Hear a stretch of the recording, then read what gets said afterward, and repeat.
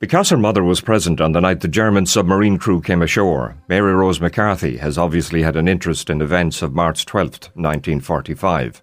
But most of her interest has been channelled towards the Coast Watch service, which was operating at that time. Mary Rose has spent a lot of time researching this group. Many relatives of those who were members of Coast Watch feel that, as a whole, they were treated very badly, and certainly not recognised or rewarded for the tremendous service they gave to the country during World War II.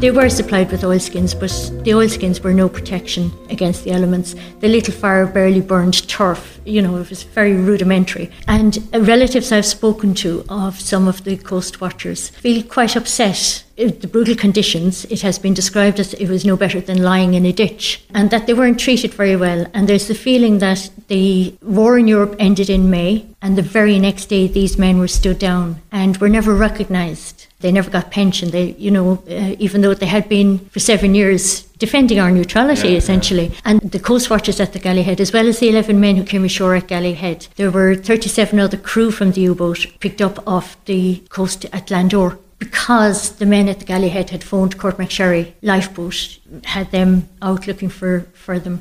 So in essence, those men at the Galleyhead saved the lives of 48 men, albeit Germans, which mightn't have been very popular at the time, maybe because Germany was considered the enemy, even though we were neutral. But that has not really been acknowledged in any way. And I think that's rather a shame. And that's why I started doing this research and digging into it a bit more. And would the Coast Guard then be the follow-on from the Coast Watch? The Coast Watchers was, I suppose, the start of setting up of the Coast Guard service, and eventually the Irish Navy, which in the very beginning was all part of what they called the Defence Forces, and then the Navy split off into its own as Ireland progressed and had personnel and trained them. And the Coast Watchers went for training regularly at what they called Fort Westmoreland, which is now the naval base at Haulbowline. But of course it had its British name still in 1939.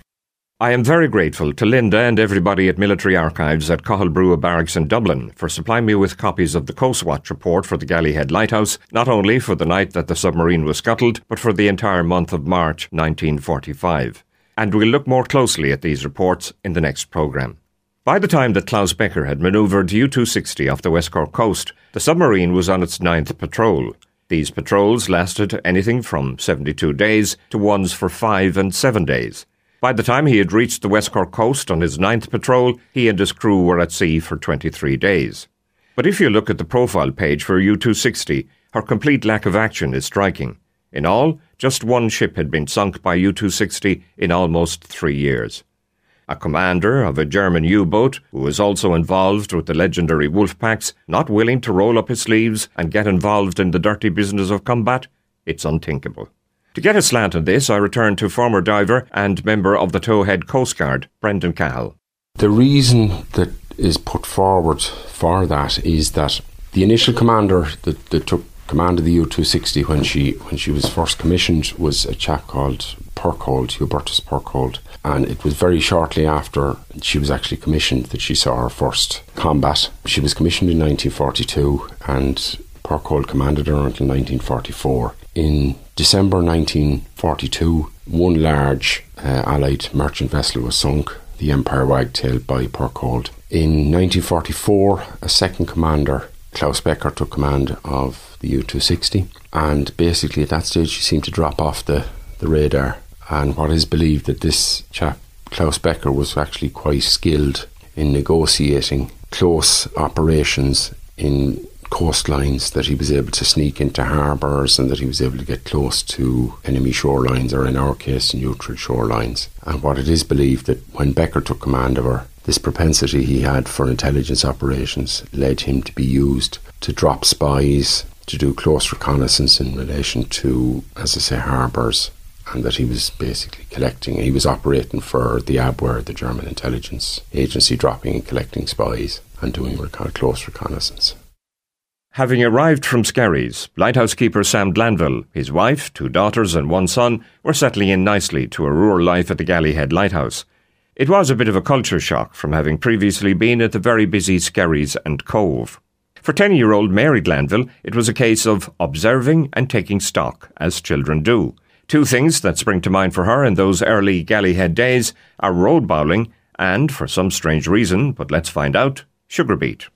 The man who brought us out in the pony trap, the O'Driscoll man, I can't remember his first name, he started to talk about road bowling, only they pronounce it bowling. And ever since then I've always, I don't know why I've had an interest in road bowling, but he explained because we'd come across the viaduct on our way to West Cork from Albert Quay down to Clon, when you changed trains in Gaggan and you came to Clonakilty. But he explained this man called Mick Barry, who lofted the viaduct, which means, I think, throwing an iron roundy ball of a certain weight. Oh, you know the viaduct there is you? I do, yeah. He got that a certain weight of a ball, and he was quite famous, and he remained famous, Mick Barry. And the other thing was the sugar beet. We had never seen sugar beet. Shortly after, my mother was quite nervous, I think. Shortly after we came to the Gallyhead, we were going to Mass one Sunday. Now, the farmer who did our shopping for us took us, we happened to be Catholics, he took us to whatever church you wanted, twice in the month. Otherwise, we walked, or my father would cycle, depending. And we were going to Mass this Sunday in the pony and trap, and there was a heap, we thought there were parsnips. There was a heap of sugar beet here on the side of the road. The blooming horse reared up. The trap upended, we all tumbled out. Now, nobody was hurt. And it was quite frightening, but that's how I found out that sugar beet is sugar beet and it isn't parsnips. If you look at it first, it's gone now, as we know. Anyway, I'm not sure, did we go home or what did we do? Possibly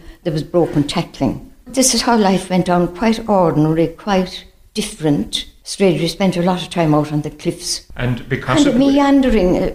Yeah, and because it was wartime then, looking out to sea, was it busy out there? Was there a lot of ships passing? Well, it was hard to know. No, I had an uncle who was, at the time, he was with Irish Shipping, and they did a lot for Ireland, the little fleet of Irish Shipping. They were all named after trees. And he would have news. I don't know how my father used to get news, you see. He seemed to know what was going on in the world around us. Now, at the time, my mother and father wrote to their parents. And I never could work out. We'd get the paper occasionally. Eventually we got it posted to us. I'm presuming there was probably censorship in the paper. And he seemed to know what was going on, and we knew a certain amount. We knew there was a war somewhere. We didn't know who it was fighting who, but we knew we were not enemies of anybody in this particular war. And I don't know whether we knew what had been going on in Cove, because you forget things when you're young. The wreck of German submarine U-260 lies 3 nautical miles south of Glandore Harbour. It lies in a sandy bed 45 to 50 metres below the surface, so it's a substantial dive. Over the course of the past 20 years or so, Brendan Cahill has dived on this site on numerous occasions. For him, seeing the wreck come into view for the very first time conjured up a mixture of emotions.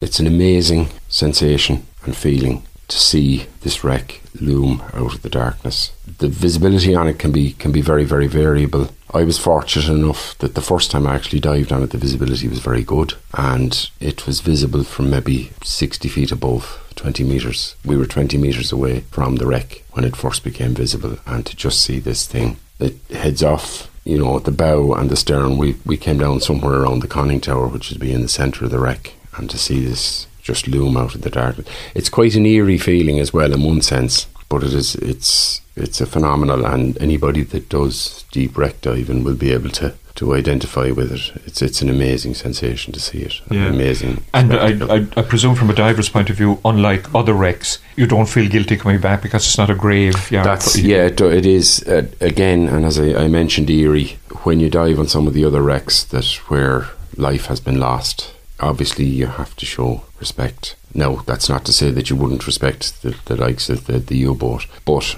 it doesn't have that pall hanging over it, I suppose, that you would have, maybe you would be conscious of on a wreck where, people have died on it. Notwithstanding that, it is still, I'd say, solemn maybe is because this was a vessel of war as well, and that you do realise the enormity of what you're seeing as well, that you're actually getting an insight into the past as well. Diving is very dangerous, and it demands respect regardless of what depth you go down. You go down to. Yeah, this is 45 metres roughly below the surface. It involves decompression and hopefully not the bends. Yeah, in relation to it's a very deep wreck in sports diving terms. It's 45 metres. It's at the limit of what qualified sports divers basically are allowed to do. If you're to dive on this wreck and to dive as per sports diving regulations, you will only be able to spend maybe between 7 and 8 minutes on the wreck, which means that given the fact that you have to travel down to a depth of 45 metres, which will take you a minimum of 2 minutes. Your time is very, very limited on it. In order to extend that, you can do decompression diving on it. Having said that, it's not for the faint-hearted, it's not for the careless, and it's certainly not for anybody that's not properly trained and properly equipped to do that kind of diving. And unfortunately, as I mentioned earlier, like any deep wreck, it has shown, the hazards that are attaching to it to dive on a wreck that deep.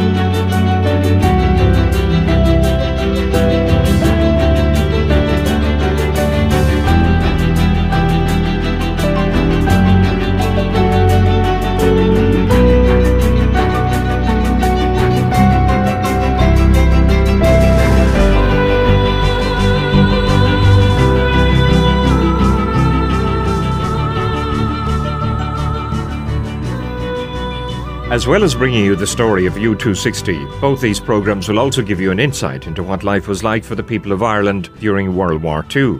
For instance, the introduction of a system of children's allowances in Ireland was a very important social policy measure, particularly given the fact that it took place during the Second World War. Children's allowances represented an entirely new form of welfare payments, costing no less than £2,250,000 per annum, and representing an increase of over 1/4 in then expenditure on income maintenance payments. Because there were 3 of us, and it was a third and subsequent children. So my sister qualified as a children's allowance. I can't remember what benefit was given. No. My mother had 3 children. There was me, my brother and my sister. She was the youngest, so because she was the third, she qualified for the children's allowance. And there was never any more of us, but in other families, anyway, they had to go to Milltown Post Office to get the children's allowance. That's an aside now to do with anything. Anyhow, life went on. We were talking about Americans, and we were talking about rationing and how you coped with it. And the shopkeeper then kept he proceeded all the paperwork, was it? They had to keep the record. Now there was a public, it's still there, the public house at Fisher's Cross. You could get bread there, and I'm not quite sure what else. So Houlihan took over from Sheehy's at some stage while we were at the Galley Head, because there used to be a man with and I saw them in Cove as well, a little baker's thing pulled by a horse brought the bread out to the Galley Head, and it went around the town in Cove, and the milkman in Cove went around with the little thing and poured out the milk. And in fact, I saw that done in Clonakilty for quite a while. 2 different families sold milk from a little. They may have eventually done it with a motor car and a trailer, but you'd see them a horse thing. But anyway, my uncle Tommy was on this ship, the Irish Larch, and he used to go to America and back. And it seems a lot of Irish shipping kept Ireland fed during the war, because they travelled back and forth and submarines and God knows what going on in the war. It was very dangerous, wasn't it? Extremely dangerous. And he used to bring back this magazine, the Saturday Evening Post, which we absolutely adored. It was a great big colourful magazine, all sorts of articles that made no sense to us. But I remember an advertisement, "Remember Pearl Harbor, buy war bonds." And nobody ever explained to me what was Pearl Harbor. And I'm sure I asked my father and he never said. And of course I found out eventually what all that was about. And it was an advertisement to support the war effort, you see. Suddenly America was in the war and we heard about it. America was like, I don't know what it was, fairyland nearly. A lot of people had this approach to America, a marvellous place. But we never really saw Americans as such. We just heard about these Americans and that they were something in the war. And there'd be articles in the Saturday Evening Post about a man called Patton. He was a general doing something. On Programme 2 next week, Klaus Becker leaves Norway and guides U-260 along the west coast of Ireland towards West Cork. But what exactly was his mission, and why did he meet the Commander-in-Chief of the German Navy before he left? And why was Becker's logbook resealed, not to be reopened until the year 2045? My thanks to Betty Hennessy in Clogach, whose initial suggestion got these programmes up and running. Thanks to the Military Archives for their help, and to you for sharing time with us. Join me, John Green, for Programme 2 Sunday next at 7. But until then, have a great week, and goodbye for now.